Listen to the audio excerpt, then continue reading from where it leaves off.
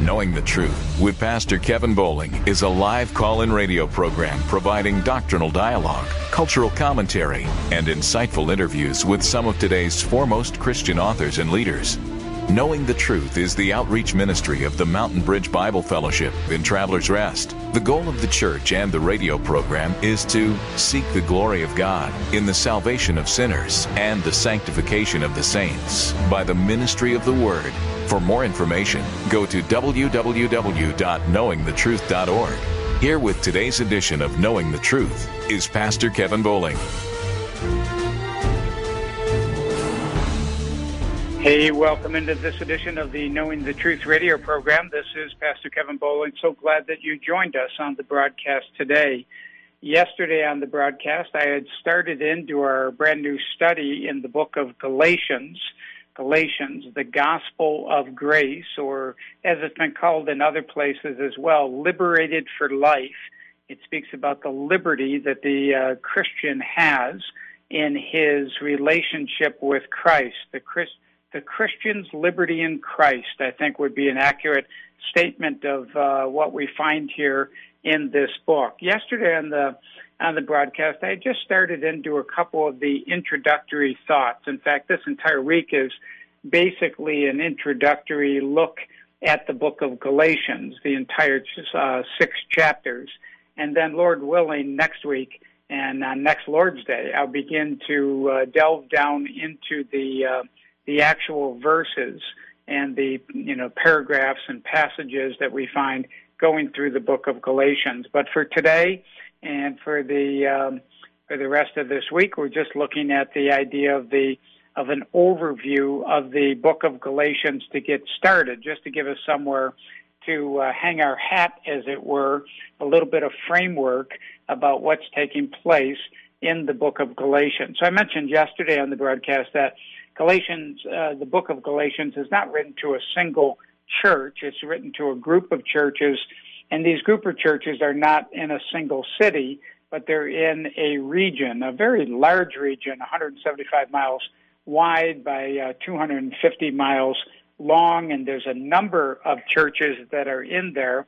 There's 5 or 6 primary cities in which the Apostle Paul traveled through that area and planted churches. So we're talking about cities that we hear about and can see the record of in the book of Acts, cities like Derbe and Lystra and Iconium, Antioch of Pisidia, and so forth. These are the primary cities where these multiple churches were. The Apostle Paul went on his first missionary journey with Barnabas, and they planted these churches. They brought the gospel to this region. And then later on, he went on a second missionary journey with Silas, and they went back and visited these churches. However, shortly after he returned from his secondary missionary journey, we find that there was trouble brewing in these churches, and this trouble came from the fact that these churches had fallen prey to a group of false teachers. And so, as I termed it yesterday, the churches were formed by the Apostle Paul's missionary labors, but then later on they were deformed by the labors of these false teachers that came in afterwards. And these false teachers, they had used a couple of different means in order to deform or try to deform these churches. One was to attack the messenger, and the second one was to attack the message itself. And of course, the messenger was the Apostle Paul, and the message was the message of the gospel of free grace, that against the idea of making certain works of the law necessary for salvation. So the group that came, they were very persuasive. They were somewhat persuasive in their argument, but they were also persuasive because they claimed to be Christians themselves, and they had tried to indicate that they had come out of the Jerusalem assembly. The Jerusalem church was a very important church, strategic church during this particular period of time, and they claimed to have the support of some of the leading saints in Jerusalem. And so they claimed that although they were at odds with one of the apostles, i.e. the Apostle Paul, that they actually had the support of other of the apostles like Peter and John and James, who was the brother of our Lord, and so forth. And so that's what made their argument additionally persuasive. Now, that wasn't true, that they had the support of the other apostles. What the apostles were teaching had been emphatically endorsed and embraced by the church in the Jerusalem Council in Acts chapter 15, and there they had also laid their hands on the Apostle Paul and Barnabas and sent them out on missionary journey, and they had completely rejected the false teaching that was associated with a teaching of people being saved by works, that the Gentiles needed to take on Jewish aspects and elements in order to be saved. That was resoundingly rejected at the Jerusalem Council. But even in spite of that, we find that these false teachers nevertheless persisted. They were called Judaizers because they were trying to force those that had come to faith in Christ, to force them to take on certain aspects of Judaism as a standard for Christianity as well. So the Apostle Paul wrote this letter, the letter to the Galatians. It's unique among the letters of the Apostle Paul for a number of reasons. One, is because it's one of the sharpest letters that the Apostle Paul wrote. Two, because along with that concept, there's a lack of any sort of personal greeting, and there's a lack of any thankfulness to God for what is taking place among the the Galatian Christians. If we just go back a couple pages in our Bible to the beginning of the book of Corinthians, we find that even to that church that had so many sinful practices that were still going on within the church, even there, the Apostle Paul took the time to talk about what he was thankful that God was doing, what he was thankful for, that God was doing in the life of the Christians there at Corinth. But here, he doesn't do that at all. The apostle immediately jumps into the subject, and basically, Paul had looked upon it that these professing Christians in Galatia, that they had basically been turned from Christianity to Judaism, although they were still trying to retain the name Christian. And so the Apostle Paul gave them an extremely stern rebuke in this particular letter. When we begin the letter and we start to go through it, I think that we can see very clearly that this is one of the most concentrated theological expositions that we find in all the Bible. The Apostle Paul lays out a great case, and he absolutely demolishes the case that was being made by the false gospel of the Judaizers. And the message to the Judaizers that were promoting this was that not only what they were promoting, not only was it another version of the gospel, they may have tried to tell the people there at Galatia that this was just a different perspective on the gospel message. Paul says, no, this is not another version of the same gospel, but he says that this is a total perversion of the true gospel message. So Paul put it this way, he called it another gospel, which is not another, meaning that it was a gospel of sorts, but not one that had any actual identity with and absolutely no association to the true gospel of Jesus Christ that the Apostle Paul and the other apostles were preaching. So such a perversion of the truth. It demanded the strongest possible denunciation, and that is exactly what the Apostle Paul gave it. It was only not very far into the first chapter of the epistle or of his letter that he writes here, and not very far in at all.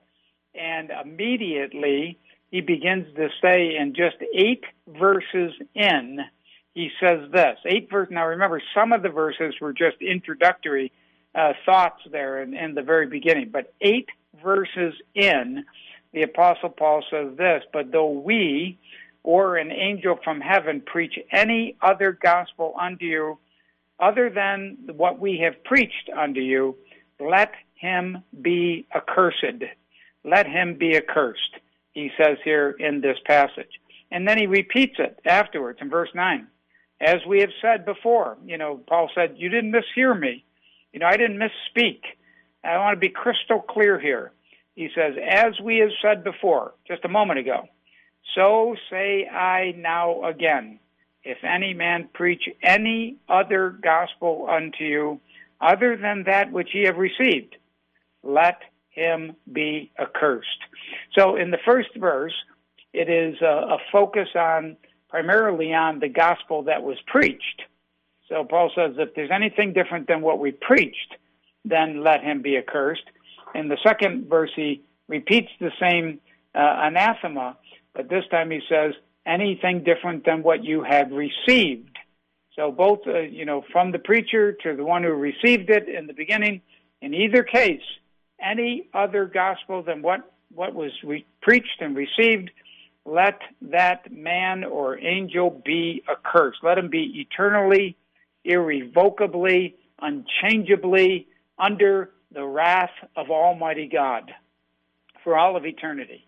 That's the idea in this passage. So basically, I think we could say with a pretty high degree of confidence that the Apostle Paul is saying there is no room here for compromise whatsoever in this controversy that is taking place in Galatia.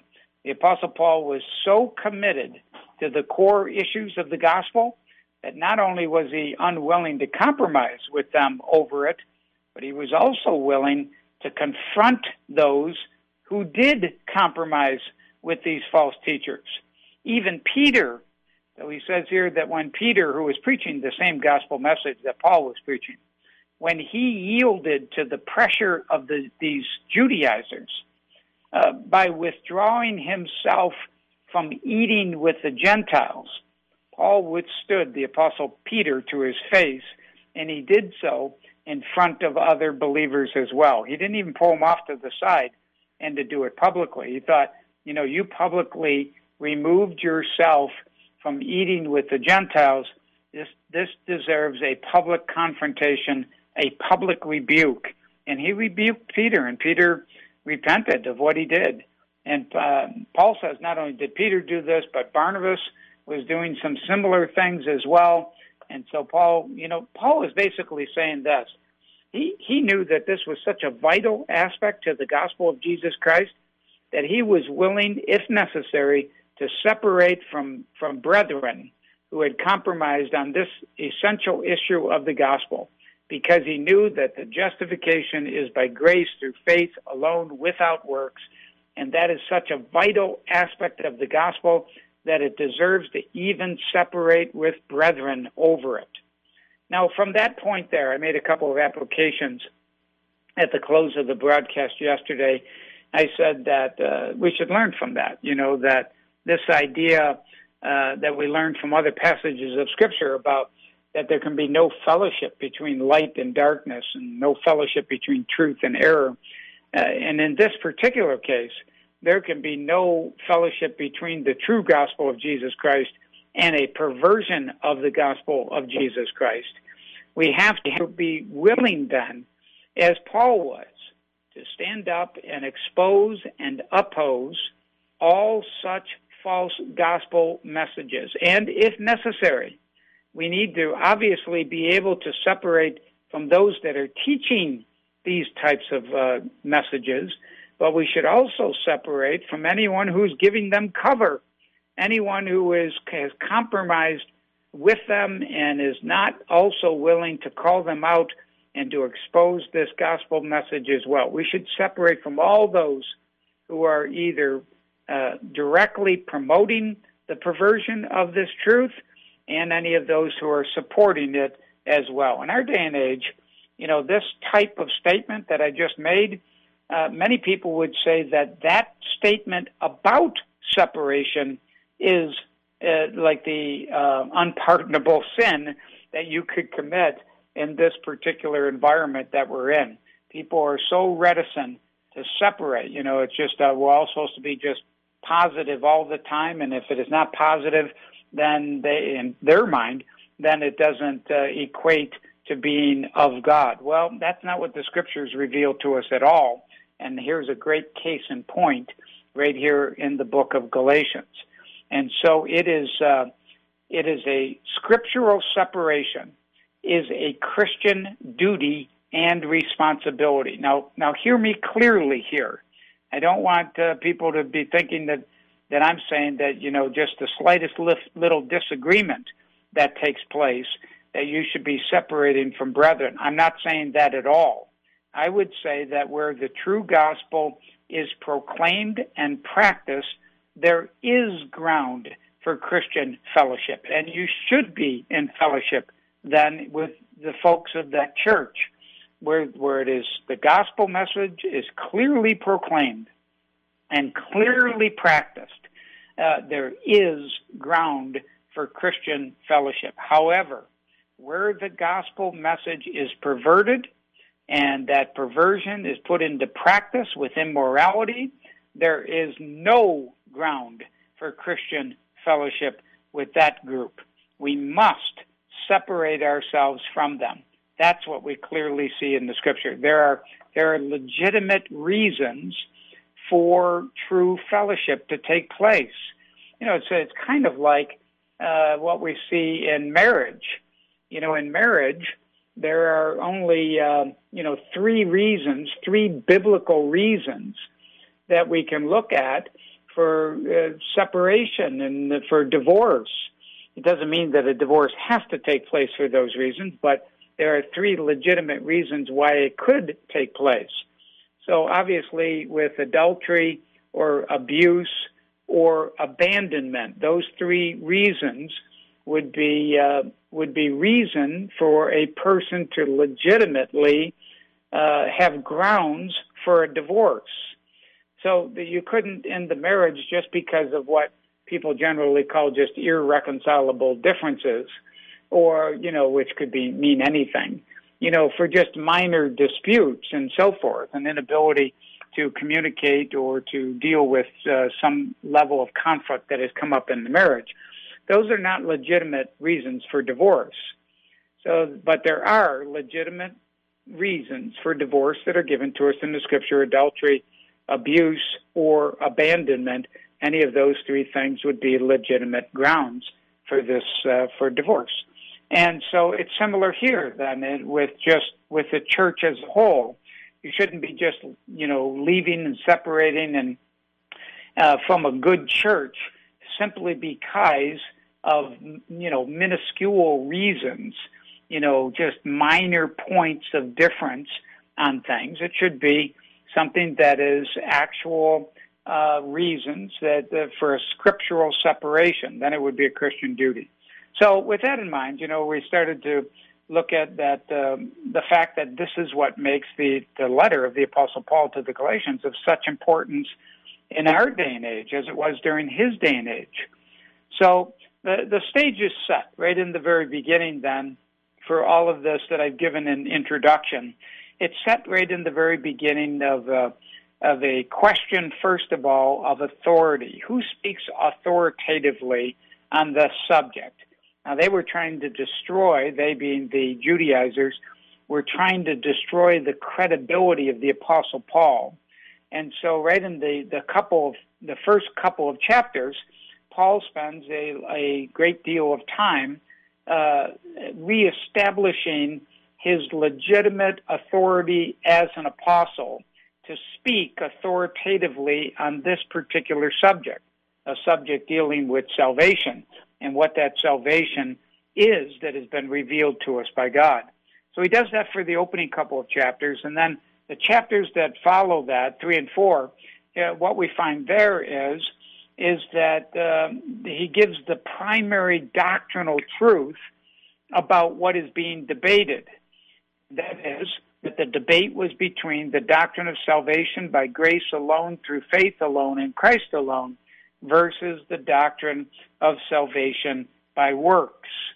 So he spends those 2 chapters then delving down into that issue in a number of different ways and talking about, the doctrinal truths behind the salvation by grace alone, through faith alone. In the last 2 chapters, then, the apostle gives an apostolic exhortation and some application about the doctrine of grace in the daily life of God's people. So the tasks that the Apostle Paul had in front of him was he needed to defend his apostleship, number one, and that he had a right to speak authoritatively about the gospel, God's salvation of Christ, and the way that is depicted in the gospel message. His second task was to restate that gospel, the gospel of grace. If they had left this, if they were confused about what it meant, he goes ahead and restates what that message is. And then the third task that he had was to encourage all that had originally embraced that message, to encourage them to continue to live in the liberty of the gospel message. Don't go back under bondage. That these Judaizers were, in essence, trying to bring you back under what Paul calls the yoke of bondage. They were trying to bring them back under that. And Paul says, why would you want to do that? Live in the liberty of the gospel of grace. That's how he ends this letter. So there were 3 points that I wanted to make about those 6 chapters. The 6 chapters really can be broken up this way quite easily. The first 2 chapters speak about the personal narrative of the Apostle Paul.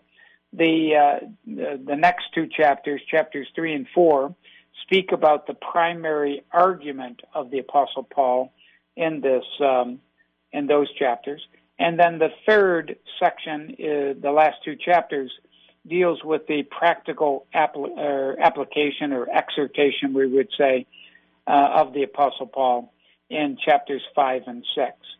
So I said yesterday we would start today on this first one, the personal narrative of the Apostle Paul. The first point that the Apostle makes here in this personal narrative, it's a very personal reflection of who Paul is and how Paul ended up as being an apostle of God and so forth. And so Paul speaks of himself in this section as a preacher of justification. Now, as he begins to speak about that subject, we find that the Apostle Paul, the first thing that he does is he emphasizes in this epistle that the gospel that he is preaching is not a gospel that originates with him. It didn't originate with the Apostle Paul at all. Now, when you hear some of these people today that have a poor view of the Apostle Paul, and there is a big attack against Paul himself, and it's called the New Perspectives on Paul. And so they have a new way of viewing Paul. And they do just what the Judaizers are doing. They say, the other apostles, we don't have any beef with them, but the Apostle Paul, we think he kind of tweaked the message, or he kind of came up with his own gospel type of thing. This is the type of attack that they raise against the Apostle Paul. But the fact is that the gospel was not a product of the Apostle Paul's intellect or of the Apostle Paul's imagination. When they attack the Apostle Paul, they do say this. They say that, he was very smart, that he was, some might even go so far as to say he was genius, just genius in his ability to think through things and so forth. But they go too far with it. They say that he was so much of a genius that he came up with his own gospel.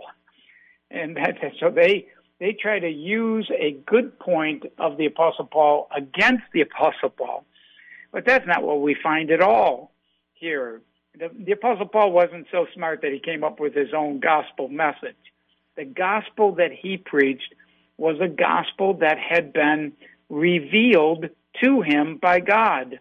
So not only did it not originate with him, it was not a product of his own intellect or imagination, he also did not merely take the message of the gospel that was given to him and then modify it after it had been received from another man. That's why he goes to such great length to say in this opening chapter that, when he was saved, he didn't go, and talk to the other apostles immediately about this, and then he took what was given to him by men and then simply then tweaked it and made it then into his own gospel. No, Paul says clearly in verse 12, he says this, that he did not receive his gospel, quote, of man, neither was I taught it, but by the revelation of Jesus Christ. It was divinely given to the Apostle Paul when he was on that road to Damascus, when Christ himself not only saved Paul's never-dying soul, but then called Paul into the ministry, and specifically into the ministry of the apostleship. We're going to look more at this when we come back from the break. We'll talk about this gospel and what the gospel that Paul received from Christ did in his own life. This is an important point here, that Paul, it's not just an objective thing to him, but it actually subjectively really changed the Apostle Paul's life. And that's an important aspect of the gospel message and those who preach it. We'll talk more about that when we come back from the break.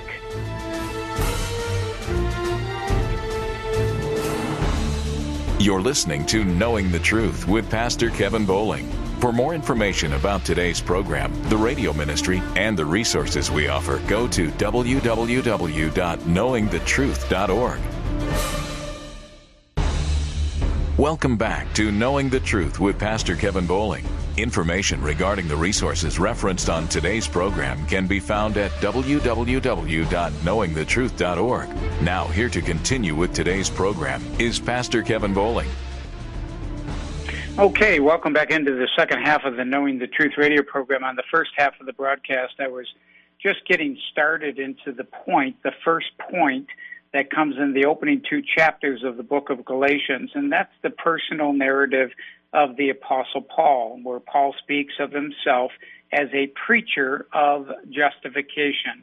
And what he's emphasizing here is that the gospel message did not originate with him, that the gospel is not a product of Paul's intellect or his imagination.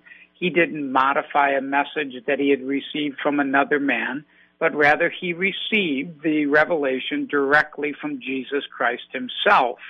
And not only did he receive the revelation about the gospel, but he was also called to preach that gospel in the apostolic ministry by the Lord Jesus Christ himself. And so the next point that the Apostle Paul makes is that he has received the same gospel that he is preaching. He isn't talking about something that is just an objective truth to him, something, abstract theological concepts that have been shown to him but have had no direct impact or bearing upon his own life. That's not the case at all.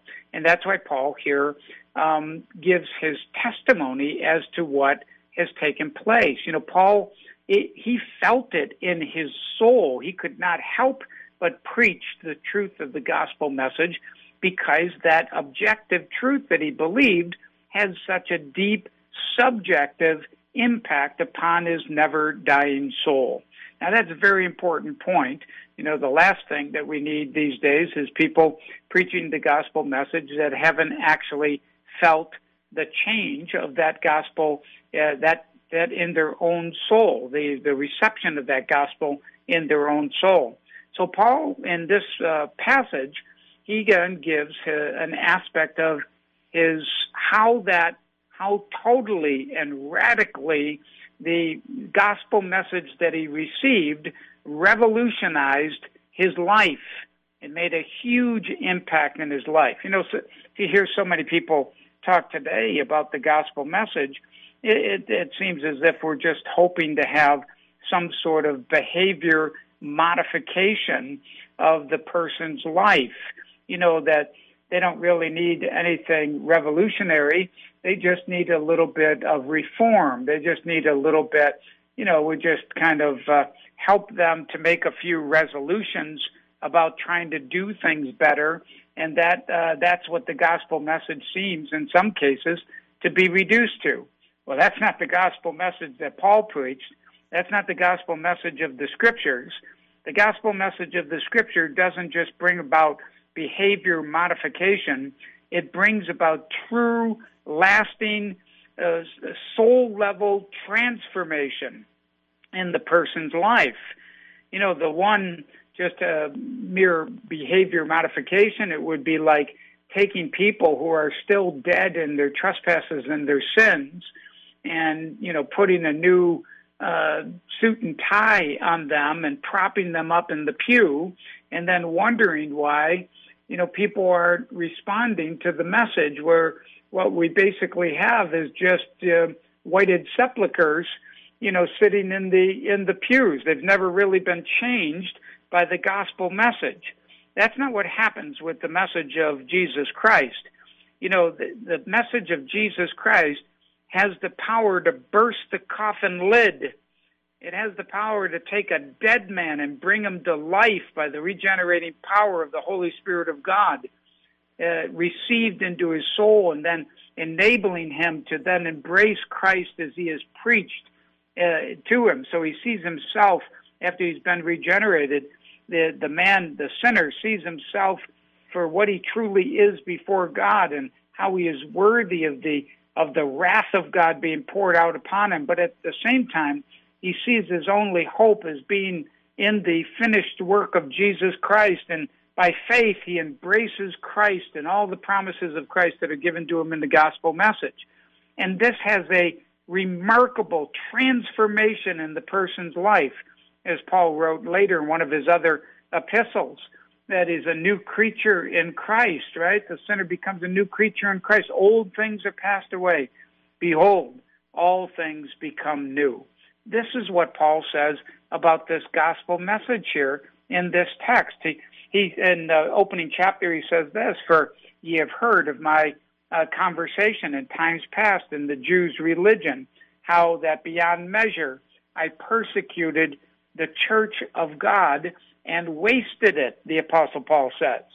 And then he says, "And I profited in the Jews' religion above my equals in my own nation, being more exceedingly zealous of the traditions of my father. But when it pleased God, who separated me from my mother's womb and called me by his grace to reveal his Son in me, that I might preach him among the heathen, immediately I conferred not with flesh and blood."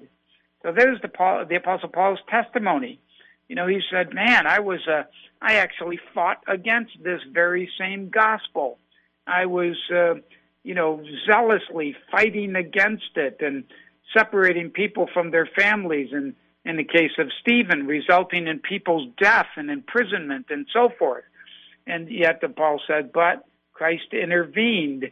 He saved my never-dying soul, which he says was part of because Paul was one of the elect. He points back to that he had separated him long beforehand unto this salvation. But in time, the grace of God actually came to the Apostle Paul, and the message of the gospel came to him, and he was transformed by the Lord Jesus Christ. And so this has a huge impact upon the way that we think about the gospel message. Paul, he talks about the gospel then in the opening couple of verses of this opening chapter. He says that he starts with this statement that makes these points. He says that grace be unto you and peace from God our Father and from the Lord Jesus Christ, who gave himself for our sins, that he might deliver us from this present evil world, according to the will of God and our Father, to whom be glory forever and ever. Amen. Now, there's a number of things that we can see in this passage, and this isn't unique to me, but you would see the source of the gospel that is here. It says that it was according to the will of the Father. We see the substance of the gospel here. It says that Christ gave himself for our sins, the atoning work of Christ. We see the strength of the gospel here. He says that it might deliver us from this present evil world. And we see the song of the gospel here. It says, to whom be glory forever and ever. Amen. In other words, this gospel is not a self-help message. This isn't saying, it's not like that old saying that said that God helps those who help themselves. This is not that God is merely just supporting man in some sort of a man-made program to better himself. And so now God has been brought in, and some scriptural principles have been brought into man's program, and then God and man together are doing this work of salvation. No, this isn't what this is. This is not a song of self-congratulation, but rather it is the song of grace, praising a sovereign God for the perfect salvation that he has provided and purchased on behalf of his people. That's what this is. This is why at the end of it, when he breaks into praise, he says, to whom be glory forever and ever. Amen. Talking about the glory going to God. Otherwise, if it was a man-centered message, then he would say, and I have done this wonderful thing, and praise be to me, because I have done this wonderful thing. I was smart enough. I was moral enough to receive the gospel message. No, that's not the gospel at all. We weren't smart enough. We certainly weren't moral enough. We were dead in our trespasses and our sins, and Christ intervened. Christ broke into time and space and saved our never-dying souls. I've told this story before on the broadcast, but maybe it's worth mentioning here once again as well. I was actually in a doctor's appointment, and I was many years ago. I don't go to this doctor any longer, but I was in this doctor appointment, and I was reading a book. I believe I had a book by R.C. Sproul that I was reading. So when I went in, the doctor was a believer as well, and he commented on the book that was in my hand, and I started to talk a little bit about what the book was about and the gospel and so forth. And he said, hey, this is the way that I see it. I picture it. He said that I picture that, the gospel and the church is kind of like a lifeboat and, this big cruise liner type of thing.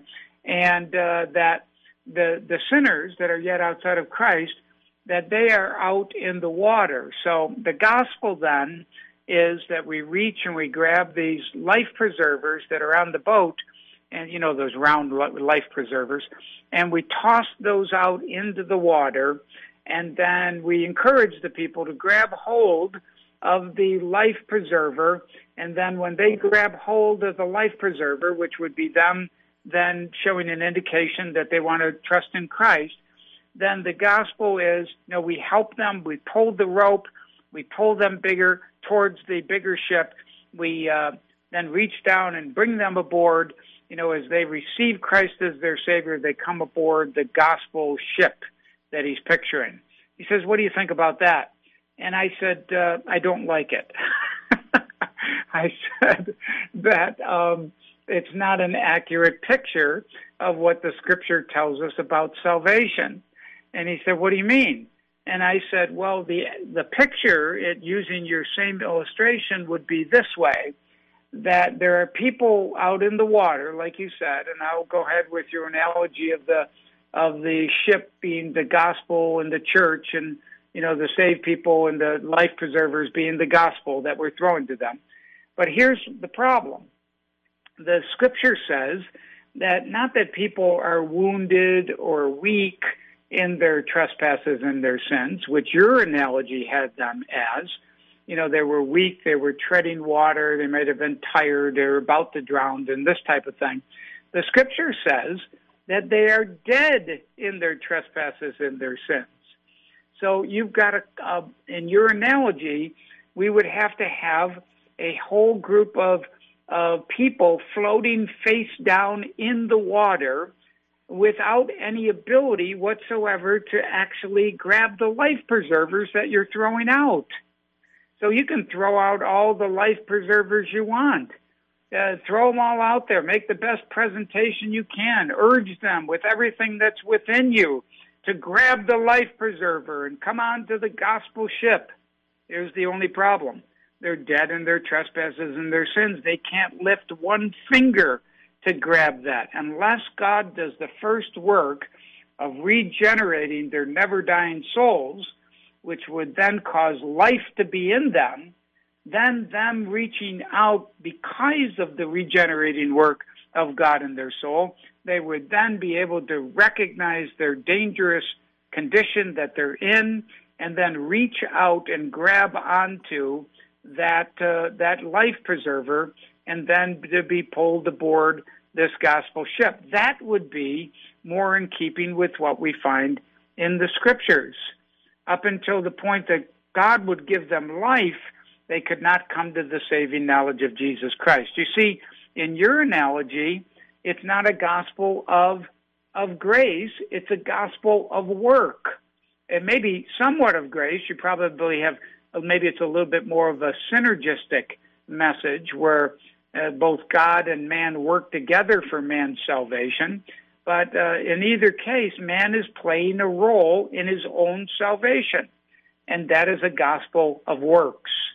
We don't find that in the Word of God, and this is what Paul is speaking against in the book of Galatians. So Paul is not giving some sort of a self-congratulatory message, but a song of grace. It is all of God. God has done this gracious work on our behalf. When we were unlovely, when we were yet sinners, Christ died for us. When we were dead in our trespasses and our sins, when we had a carnal mind that was enmity against God. We didn't have good thoughts about God and want to turn to God. We didn't understand a presentation that was given to us, no matter how good the presentation was. We hated God in our natural condition. We wanted nothing to do with God.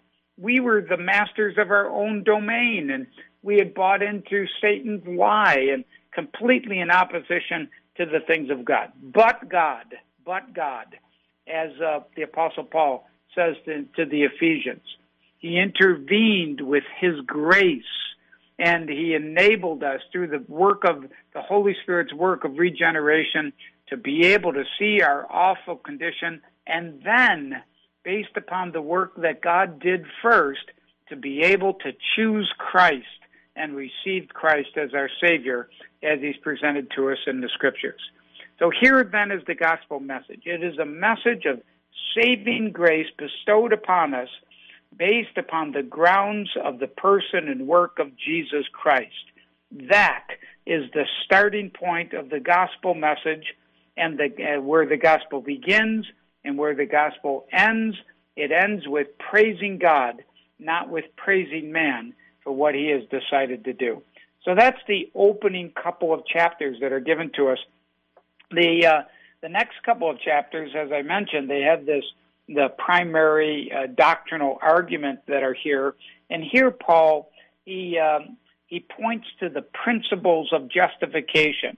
Now, there's a lot of deep theology here in this section, and I'm hoping as we go through our study that we'll be able to delve down into each one of these things. But for today, let me just mention the different subjects that are here. First of all, in chapter 3, in the opening 5 verses, we find the experience of the Galatians is mentioned here first at the beginning of this section. Then we find the blessing of Abraham is spoken about, the curse of the law after that, the promise of the covenant then, the purpose of the law is found in chapter 3 and verse 19 through 29, the sonship of the believer, and then towards the end of this section, he speaks about not only the futility of ritualism in chapter 4 and verses 8 through 20, but he also then brings in other cases from the Old Testament scriptures as illustrations in the closing verses of chapter 4, verses 21 through 31. So he brings in Hagar and Isaac and Ishmael and so forth in those passages. So there's going to be a lot there in those chapters that we're going to look at why the apostle mentions these different aspects throughout those chapters. In chapters 3 and 4 then show us that basically, if I could sum it up, it shows us that the law was never meant as a means of justification. The law was designed to lead men to Christ. That's the idea. Paul speaks about it here in this section, that the law was our schoolmaster to bring us to Christ, that we might be justified by faith. Now listen to that, right? The law was our schoolmaster to bring us to Christ, that we might be justified by faith. So it just showed us our need for what sin was. It revealed to us, how to define sin. It showed us the absolute standard by which we would all be accountable unto God, that inflexible standard of the moral law of God. But it couldn't save us in and of itself. It then brought us to the place where we then turned to Christ. We realized we couldn't keep the law and all of its demands perfectly on our behalf. Therefore, we needed to turn to God, to turn to God's way of salvation that was provided for us through the person and work of Jesus Christ. That's how the law was used, as a schoolmaster to just bring us to Christ. So it never saved anybody. Nobody in the Old Testament was saved by the law. Nobody in the New Testament is saved by the law. So the apostle says, why would you possibly want to go backwards? Why would you possibly want to go all the way back into the law in order to find salvation there, when you have the substance of the gospel message, not the shadow of it as it was given in the Old Testament? You have the substance with you now. Now, the application here would be this, that the thread of the gospel of grace is very real. The Apostle Paul speaks here about the bewitching of the believers that took place in this passage. That bewitching means the charming of them. They charm them with these enticing words, but they charm them with enticing words in order to bring evil upon them. That's what he said. Paul in Galatians 2:4, he said this, false brethren unawares brought in, who came in privily to spy out our liberty that we have in Jesus Christ, that they might bring us into bondage. So they were not true Christians. They were those upon whom the Apostle Paul had announced his anathema, yet they were in the church, and they were professing themselves among the people of God, and this is what made them so dangerous. Remember in the last book that we studied in our study of the minor prophets, the book of Malachi, it talked about there being two groups of people. It was warning us as we approached the New Testament scriptures 400 years later, when it would the book of Matthew would come on the scenes, but it was telling us that there were two groups of people to be aware of. One group was a group that was religious but not right with God, and the other group was a group that was religious but they were right with God, the true people of God. Now we come to the New Testament and we find this is exactly what we find. The wheat and the tares growing up together in the church. One group is saved, one group is not saved. And the group that is not saved is trying to persecute and trying to persuade the saved group to come over onto the dark side with them.